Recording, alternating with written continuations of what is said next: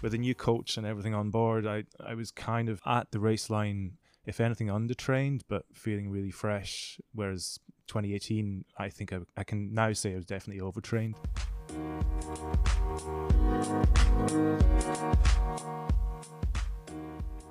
Hello and welcome to No Finish Line podcast, featuring athlete interviews and discussion on running, training, travelling and adventure.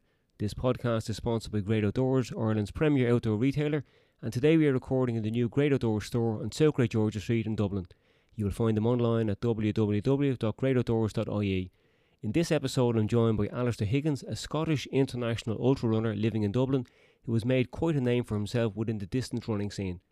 Alistair took part in his first ultramarathon in Connemara back in 2014, finishing in 11th place in the 63.3 km Connemara Ultra with a time of 4 hours and 51 minutes. This race is a non-standard distance made up of a marathon and half marathon combined. Since then he has raced at a variety of distances from 50k up to the time-based 24-hour race, and most recently he finished 4th place competing against a very stacked field in the Spartathlon. Alistair, welcome to the podcast. Hi, thanks for having me. Alistair, first of all, let's talk about your most recent race, the Spartathlon. 4th place was a fantastic finish in a race like this. Can you give me a typical training week and also what your peak week was in advance of this event? Well, there are kind of two ways to sort of answer that question, because I raced Spartathlon last year and this year, and there were two very different years in terms of training. So last year I was doing really high mileage. This year, pretty average mileage for an ultra runner, and I think this year my mileage topped out at about 110 miles with the occasional 100-mile week, but not every week. Whereas last year I peaked at just under 200 miles, which was a pretty heavy workload. And what would your longest training run have been this year compared with last year? This year, well, if you can look at races as sort of training, then I did a marathon, but my actual training runs this year were mostly in the sort of, if I look at a long run in the region of 30 to 35 kilometers, whereas last year I peaked at doing back-to-back 50Ks over one weekend, just purely training, not racing. So this year you were probably a lot fresher and you were focusing on quality sessions rather than just the quantity, just putting the miles into the legs. Would that be right? Yeah, but last year there was a sort of certain element of mental sort of confidence coming from the high mileages, and thinking that if I had those really hard training weeks behind me, that I'd be better prepared for the race, both mentally and physically, having gone through high mileage training runs. This year, with a new coach and everything on board, I was kind of at the race line, if anything, undertrained, but feeling really fresh. Whereas 2018, I think I can now say I was definitely overtrained. The week before the race, what way did you taper? There wasn't a huge taper, I think most runners would do 3 weeks or 2 weeks, depending on what the race is and how the training's gone. But this was kind of like a 1 week taper, where I think on the Sunday before the race I did 20 or 22k, and the race actually starts on a Friday. So I had 5 days of kind of reduced mileage and pretty easy stuff, but still running every day pretty much. And what did you do the night before the race? What was your last meal and what time did you go to bed, seeing as it was a very early start the following morning? Yeah, it starts at 7 a.m, so you have to be up really and out of bed at 5 a.m, so you have to have everything ready to go. I think I was in bed at about 8 and I probably didn't get to sleep until after 10, lying awake thinking of all the things I might have forgotten to do. In terms of meals, I didn't really have a huge meal, like maybe usually the lunchtime before a race like this on the previous day, I would have a bigger meal, and then in the evening it's just a pretty standard meal, but mostly carbs, a bit of protein, pretty standard stuff really. And your pre-race breakfast, what was that? Oh, I can't remember. I think it was probably just like toast and something like, the yogurt in Greece is amazing. So like yogurt and honey, something like that.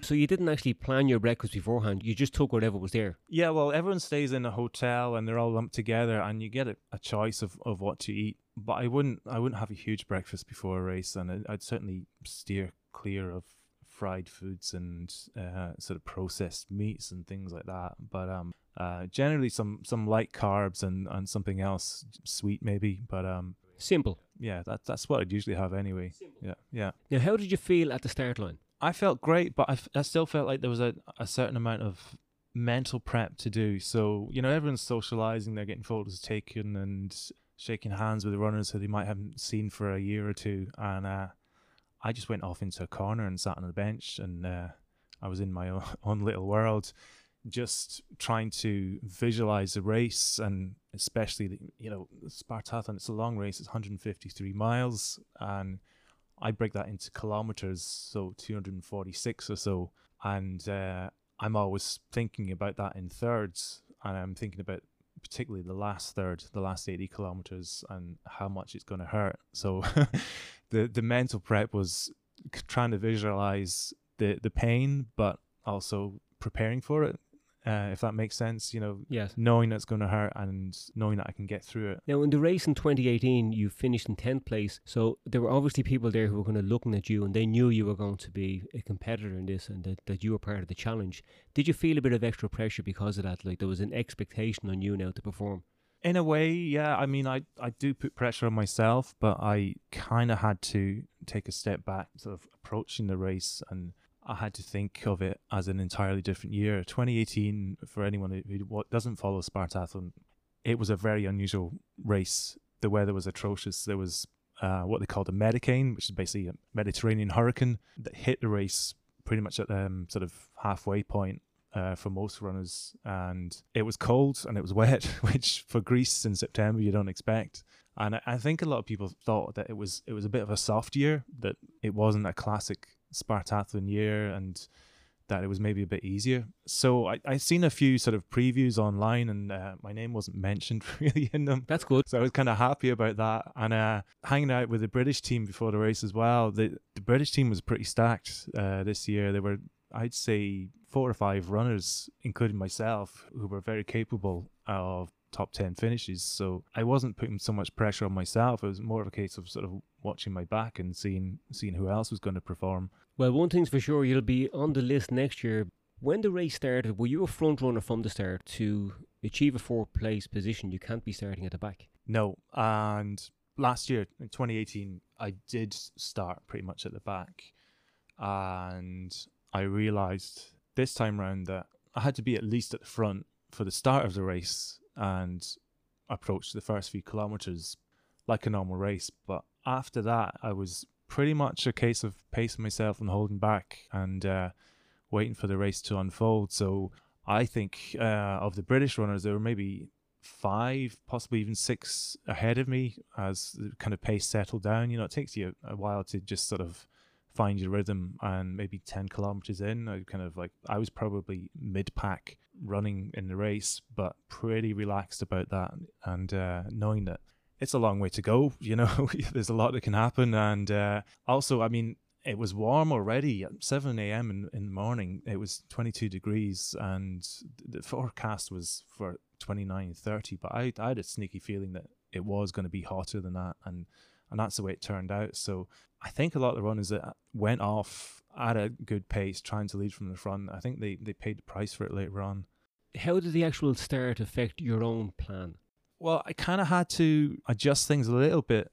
I kind of went off slightly slower than in my head I wanted to. And as soon as it started heating up, I realized that I was having to make more stops than I would have wanted, just to get ice and extra water and, cooling. So I was kind of running at the right pace in the end, but those stops were slowing me down. So I kind of knew that I was going to have a bearing on my finish time, just having to stop and put ice everywhere. And as the day wore on, it got hotter and hotter. And that's kind of when I started passing people, but I still wasn't thinking about places or anything like that. It was maintaining a steady pace, which I think was around about 5:15 per kilometre. And then obviously those stops were knocking that back whenever I had to get ice. That's still a very respectable pace when you consider the distance. And you had mentioned it was warm at the start. And also in your race report, you mentioned that the temperature got up to 36 degrees. How did you prepare for those high temperatures in advance of the race? I kind of did the classic thing of layering up with like 2 or 3 jackets and leggings and tracksuit bottoms and woolly hat in the middle of the summer in Phoenix Park, hoping for sunny days. And you kind of look like a bit of a fool, but it does the job. It gets the sweat flowing. And I remember doing a few speed sessions and strides and things like that, and the actual sweat coming out of the sleeves of my jackets and hitting me in the face.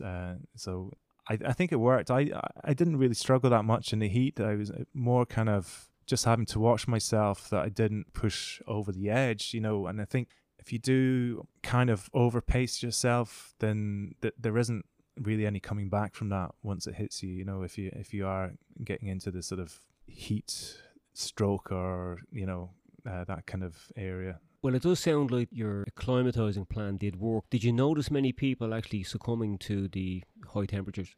Yeah, and it was kind of sometimes the people you didn't really expect. I think around about the 100k mark, I passed João Oliveira, who's a really good Portuguese runner. I think he's been top 3 or at least top 5 in Spartathlon before, and he's run it lots of times. He was struggling. That really surprised me. And then some of the big names were definitely affected by the heat. Zach Bitter was up there, and he was vying for the lead, and I didn't see him. He was miles ahead. But yeah, he dropped out, and yeah, quite a few of the favourites seemed to suffer. And that's the thing with a race for this, you never know. I think a lot of boys would have been on Zach Bitter and probably expecting a course record out of him.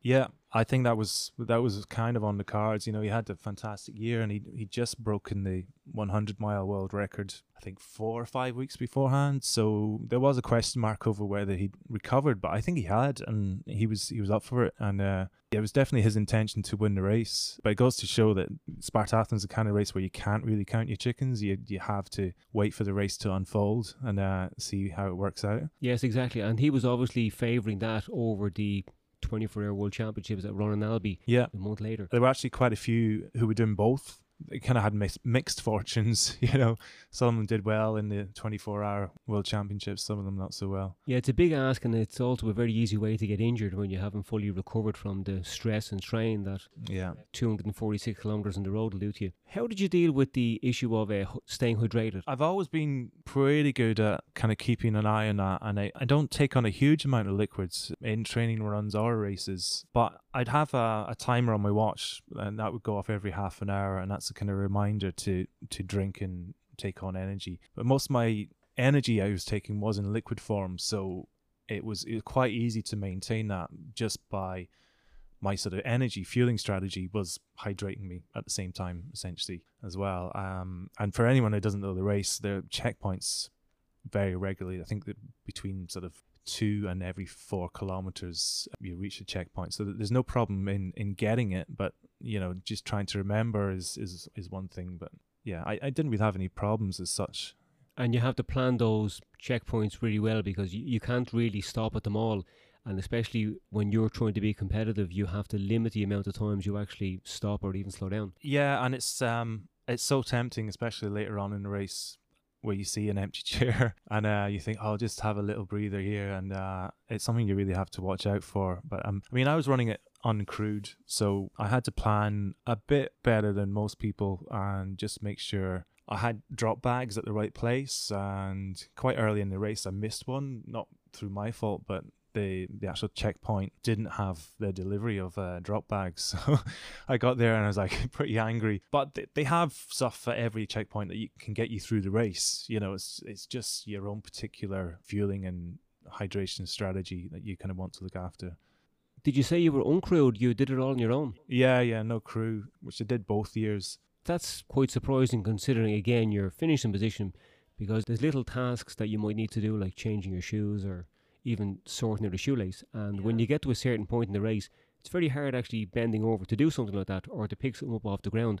And the crew can be such a big asset. It's very surprising to hear somebody finishing so well without having a crew. Yeah, I'm kind of aware of that. And it's like, well, if things are going well, you don't need a crew. But if things go badly, then that's when crews definitely help out. And I did have a few shoe issues and things like that. I managed to resolve them by borrowing knives and scissors off people, to cut bits out of shoes. And I think that was the worst of my worries, really. Everything else kind of seemed to go to plan.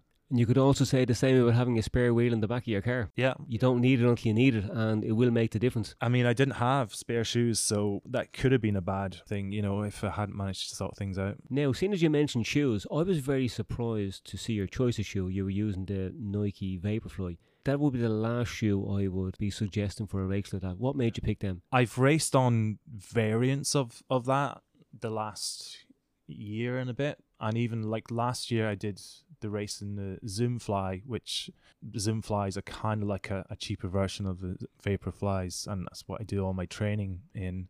This year it was the Vaporfly Next Percent, which they have a very thin upper. It's almost like a paper thin upper, and I chose that shoe because I knew it was going to be a hot race. I didn't want my feet to get sweaty and hot. I don't know if that made a huge difference. And I've tried other shoes. You know, I've tried some of the classic ultra running shoes that people favor, and I just find them a bit heavy and clunky. So I prefer the Nikes.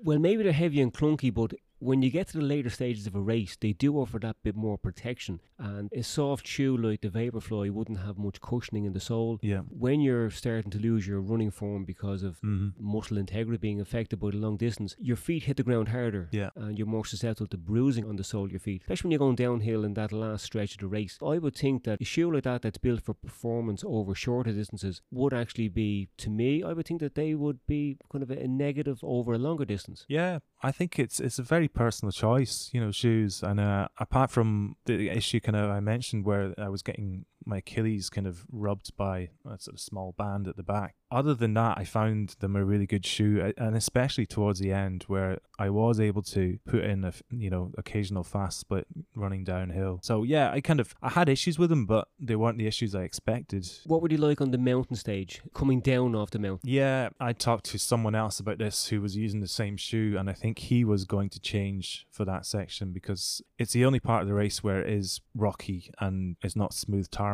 So you got about a mile uphill on a sort of classic rocky trail, and then another mile downhill, or maybe even more than that, and it's loose kind of rock, and it's pretty tricky. No, they weren't the ideal shoe for that at all, but I wasn't going to change because I didn't want to lose time changing shoes and then having to change again. But having said that, they weren't terrible. You know, I was able to keep my footing, didn't fall over, and I know a lot of people did fall over coming back down. So obviously that was them suffering from fatigue and you were still in good condition. Yeah. There's also the possibility of kicking a stone, and when you've those shoes would have little protection as possible, but obviously you've proved their worth. Let's talk a little bit about your nutrition. In your race report you mentioned your nutrition plan was simple. Some people will say that's complicated when you're talking about taking in 300 calories an hour and also you using the timer, but I suppose the fact that you had a plan that took the complication out of it and you seem to be running very efficiently. Did you suffer from any gastric issues? I'm one of these kind of fortunate runners who very rarely has anything like that. There was one moment where I think I'd taken something extra. I do have a few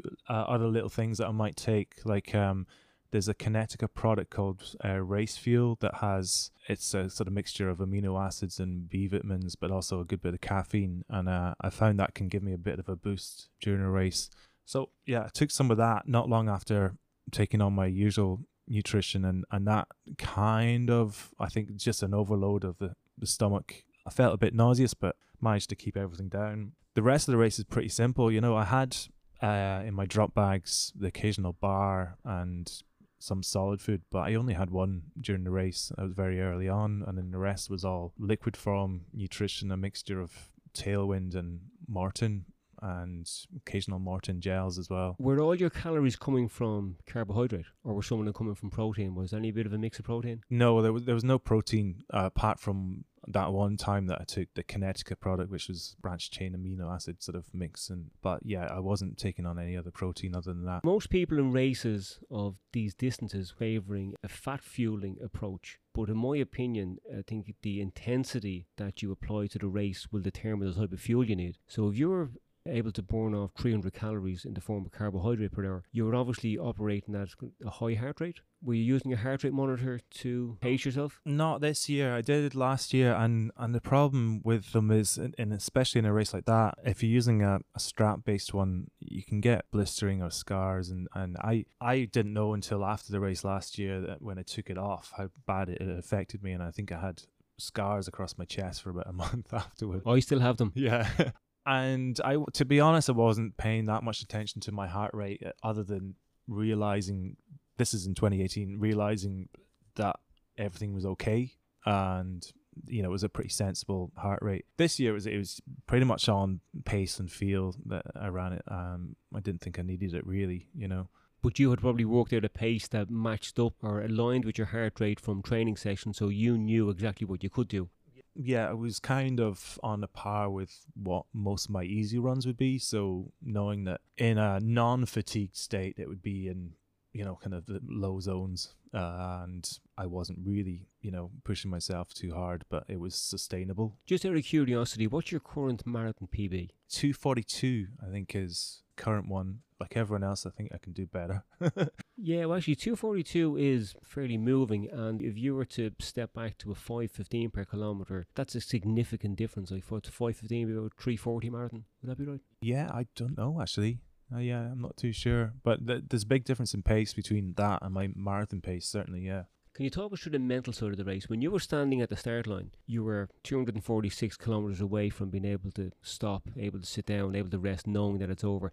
How did you deal with that before you took the first step? Yeah, it's a difficult one because you kind of try and visualize how you're going to feel during a race like this. But at the end of the day, you never really know what you're going to be hit with. And the main thing I would do is just try to visualize the pain, or well, not necessarily the pain, but how hard it's going to be, and knowing that you've trained for it and you can get through it. You've done it before. Also that most of the other people you're up against are going to be feeling the same way, especially in the latter stages of the race. So they're going to be suffering too. So, if you can keep positive, you're going to do all right. And would you take some strength from passing out a runner who you see is maybe suffering that bit more than you are? Yeah, unfortunately you do, We all do. Coming off the mountain this year, there was a Russian woman called Irina, I can't remember her second name, but she was really suffering, and I didn't take any pleasure from that, but it kind of gave her a bit of encouragement, and she ended up being second place woman, so she did well. But then later on, I came into a checkpoint and I saw, I can't remember his name, Japanese runner who had been leading the race, and he was sitting down with a blanket around him looking pretty sad. And I'd been running with a Hungarian guy for, I don't know, about 20 kilometers, and we were trading places. He came in and sat down and immediately asked for soup. And that was one of the moments that I took great pleasure in, because like someone sits down and asks for soup, they're going to be there for a while. So I was out there immediately and picked up the pace, knowing that he wasn't going to catch me from then on. Yeah, that helps. Sleep deprivation, was that an issue? Not really this year, no. And yeah, it's kind of funny one, because I didn't get a huge amount of sleep the night before, but it was okay. And obviously most people are taking on some kind of caffeine during a race like this, both to keep themselves alert, but also to aid calorie absorption. But no, I got to the end and I was like, yeah, I'm fine, and I ended up staying up all day, watching the other runners come in afterwards. Eyes were playing tricks on me at some points during the race, but that's kind of normal in a race where you're running for over 24 hours, not necessarily hallucinations or anything, but you just kind of see things that you're not really sure what they are until you get close up to them, and then they're not what you thought you were. Yeah, well, exactly. I saw this thing in the sky, and I was like, that really bright star. It was a kind of cruciform star, and it was like something from a sort of biblical scene. And I was thinking to myself, this is the mad things that go through your head when you're in a race. It's like, is that a supernova? It's like, has there been a supernova? And like, this has actually happened during the race, and this is going to be a big news story. And it turned out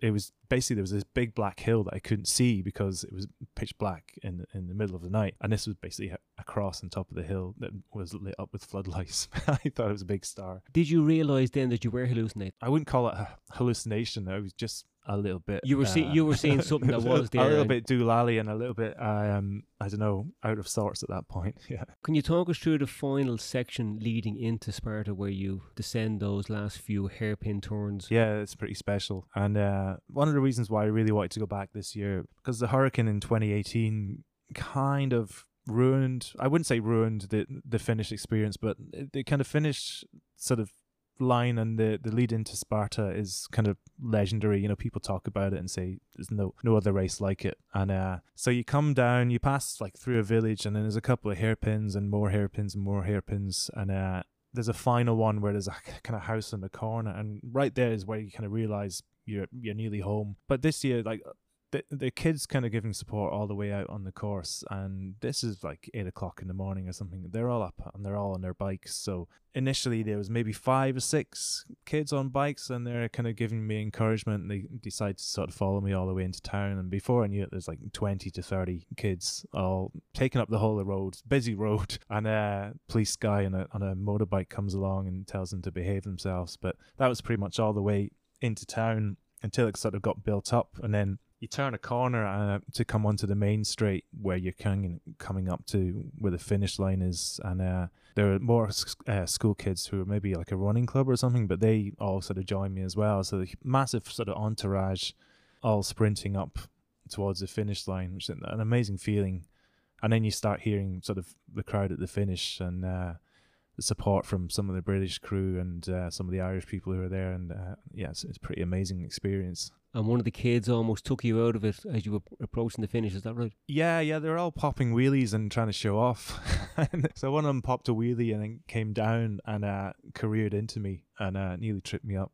Yeah, so it nearly came a cropper right at the end. And how does the race actually finish? Yeah, so I mentioned the kind of run up towards the main straight, and there's one kind of final checkpoint where most people don't leave anything other than a flag. This year I didn't bother. I was thinking maybe a bit superstitious about it, and thinking I'm not going to leave a flag this year. I just want to concentrate on my race and not have to worry about that. But most people would pick up a flag, and for the last couple of kilometers they're running up with the flag and they're getting the cheers, and you've got 4 steps at the end, which are the hardest steps in the world to walk up, and there's a statue of King Leonidas there, and kind of classic way to finish is run up to him, kiss his feet, and you get a really nice presentation of, a finisher's trophy and some water from the Evrotas River, which is a local river in Sparta. And yeah, kind of photographs and everything. You also get pretty amazing medical care at the end as well. You basically get your feet completely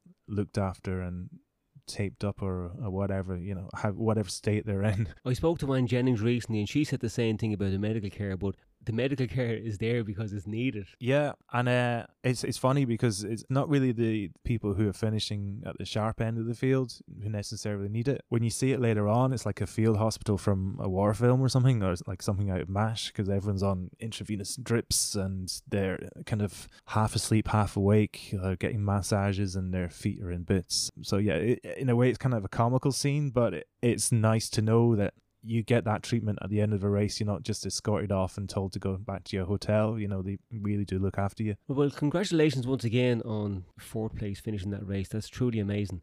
Now, I'd like to take just a little step back. I've only ever met you in a race environment. Can you tell me a little bit about yourself? Like, what do you do apart from running? Have you any other sports? What were you doing before you got into running? I was kind of into sports at school, but like everyone, a lot of people just drift away from it after they're not really told to do it at school. So I was good at athletics and good at rugby, and I've been working in Dublin since 2000, and my work is sort of wine and whiskey, that sort of field. Fortunately, recently I was able to go part-time as well, so that kind of gave me more scope, kind of stay-at-home dad, but also it gives me the opportunity to train a bit more. But I never kind of got into running until I fell off my bike and did some of my ligaments in, and it was taking too long to heal, really. About 6 months to 12 months afterwards, I went to physio, and they were like, yeah, you should really just try running, put some pressure on your legs and see how it goes from there. So I went from there to doing 5Ks, 10Ks, half marathons and marathons, and read Scott Jurick's book, Eat and Run, and was pretty inspired by that to give ultramarathons a go. And I think I just wanted to see what I was capable of, and if I was in any way sort of able to emulate something like he's done. He's a pretty amazing runner, had an amazing career. Yeah, he sure is. I've met him a couple of times. I was in Brive back in 2010 when he set the 24-hour American record, which has recently been, I think Camille Herron might have beat that last weekend over in France, and a really nice guy. And the year I did a Spartathlon, he won it that year. Ah, right. Just let's talk a little bit about your training. You said you started to use a coach, so you're training now under the guidance of Camille Herron, the now 24-hour world record holder and 24-hour world champion, and her husband and coach Connor Holt. I've met Connor, had a very informative chat with him. There's a lot of information out there, and actually there's a lot of wrong information out there, and it's important to know who to listen to. So obviously Connor has steered you in the right direction. How's your training going with him? It's still kind of early days. It's only really since end of April this year that we've been training together, and I would say there's probably an element of them trying to figure out where I am in sort of ability. I would say it's been going great as well, and if anything, I'm finding it easy, compared to what I was doing before, because my weeks are structured properly, like a proper training week, where my easy run, like recovery runs, are purely recovery runs, whereas before I was always like tempted, I feel great today, I'm just going to go out and bang out a sub 40-minute 10k, or and then realizing it's like, well, I didn't actually benefit from that much. But this time, the quality sessions are there, and the recovery sessions are there for recovery. And I think the benefits I've noticed so far are maybe in economy and efficiency. That's probably where I've improved. My marathon times are kind of stayed the same so far, but like I said, it's early days. So, but I like their attitude. They're laid back, and they're not pushy in a way. It's up to me to fulfill the training week. It's I'm in charge essentially. They're just giving me what I should be doing. And they have a proven track record and skin in the game. To me, I think an advantage with having or using a coach is it takes away part of that stress where you haven't got to think about what to do. You're told what to do and you follow that, so you can make other decisions yourself. I just want to talk a little bit about some other races. You were in Crawley earlier this year. I met you over there. You ran 162 kilometres, just slightly over 100 miles. Was that your plan, just to cover 100 miles in that race? No, that race was a disaster from start to finish, and I shouldn't have travelled there. I shouldn't have gone, because a month before I'd done the Anglo-Celtic Plate, which for anyone who doesn't know, it's a kind of inter-country sort of 100k race where Scotland, England, Wales, Ireland, Northern Ireland all sort of take on each other in a team race. So I'd done that, and I was fortunate enough to run for Scotland. I had a great race, but I kind of tweaked my Achilles, and between the Anglo-Celtic Plate and then the Crawley 24 hours, I think I had 2 runs, and they were basically test runs to see was I able to run, and they were kind of inconclusive. So I know now that's like silly to even contemplate a 24-hour race with probably any kind of injury, but the Achilles injury wasn't good anyway. So I shouldn't have done that race. I got to just over 100 miles and then dropped out, and I think I'd done a good deal more damage to my Achilles than was already there as well. So yeah, that was a bit of a disaster. Listening to you talking now, I'm beginning to think that because 162 kilometres being the 100 miles, I'm now thinking that you were suffering early, but you set yourself a reasonable target. You didn't want to stop at 80 miles, didn't want to stop at 90 miles. Yeah. And that's like what we were saying earlier about following a definite plan. When I mentioned running 40 kilometres rather than 42 kilometres, just cover the distance. So realistically, running that kind of distance in Crawley could have had a very negative effect on your Spartathlon if you didn't put the effort into recovering. So that's where you really need to, I suppose, keep the ego in check and stop it becoming just an obsession of clocking up the miles. Yeah, the ego was there anyway, because I started the race, but I think a lot of people kind of look negatively on runners when they do drop out of races, and they're kind of like, well, why did you drop out? It's like, well, especially if you got 2 or 3 really big races in one year, you have to be thinking ahead of the next one and contemplating whether it's worth you continuing on in the current one in regards to your targets. And finishing races is great, but if there's nothing to be gained other than bragging rights, then you have to sort of think about that. And well, yeah, maybe I can come back next year, or I can take on another race and beat the target that time rather than continuing on just for a finish. And that's where the maturity comes in. I've been in races with Ian Keith, and when things are going really, really bad, he doesn't just stop, but if he knows he has to stop, he'll stop. So in some ways, it's not really giving in or dropping out, it's stopping because you know you need to. And that's, I suppose, making an educated decision based on experience. Maybe next time round, something like that isn't going to happen, do you think you might try to qualify for the European Championships next year for Scotland in 24 hour? Not next year because they're slightly clashing with Spartathlon. Oh, that's right. Almost a week apart. Yeah, I kind of looked at it and I was trying to look up decent 24-hour races where I could do something, but I think I'm probably going to give that a go after Spartathlon next year. So maybe November, December next year, look at a few races, possibly Barcelona, or there's a few around at that time of year, to try and make the UK team. But the standard is really high. It's pretty daunting. You know, you're going to have to do over 150 miles, more likely closer to 160 to get on the British team, such as the high standard at the moment. Yeah, and that's quite a lot. Yeah, the bar has certainly been raised. The conversation is starting to get quite interesting now, and we're going to have to finish up because we're both on a lunch break, recording this during our lunch break. If I was to look at your music collection, what might be the most played song? Oh, wow. I didn't mention earlier on, I am actually a musician. I play in a band called La Galaxy, and my kind of music taste is pretty eclectic. So I think, what would be my most played song? Like, I have a playlist for kind of races where you're allowed to actually listen to music, and it goes from sort of heavy dance to electro to thrash metal and all kinds of stuff in between. So on that, probably the heaviest rotation would be something by Slayer, maybe. I can edit that last question out now if you want. Yeah, maybe. Now, for anybody wanting to read your race report, which is a good read, they can get that at the BritishSpartathlonTeam.org website. And there's also a good video of you finishing the race, which is up on your Instagram account. What's your Instagram account? Al Higgins Runs. Now, before we finish up, is there anything you might want to add to the conversation? Any bit of advice you might want to offer somebody thinking about getting into ultra running or a race like the Spartathlon? Well, there's a few things maybe. I mean, I would say give it a go for a start. Don't be overwhelmed by going beyond marathon distance. It's just a mental game.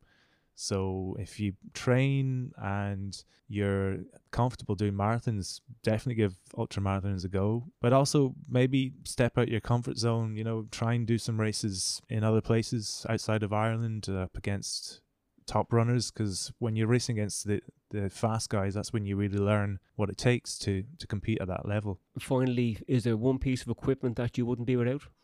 Oh, I don't know. Like, I used this year and last year and in lots of other races a thing called a flip belt, which is just like a kind of strip of fabric that you can stuff all kinds of things in. They're great for long training runs and races where you have to kind of access stuff really quickly. So yeah, flip belt's pretty good. And what watch do you use? I use a Garmin Fenix 3, which is pretty old at this point, but it's sturdy and reliable. How was the battery life for your race? I got, I think, 12 hours out of it because, like I said, it is old, but it's got the facility to charge on the go. So I very good. Stuck on a battery pack for an hour or two, and it was good again. Right, well, we'll finish with that. And again, I said I found it very informative, and maybe we might sit down again and talk about the mental side of things and how to keep going. Yeah. I might look at doing a podcast with a few athletes such as Ian Keith, yourself, and again, just talk about what was starting to come out as we were finishing this up. Yeah. So thanks again, Alistair, and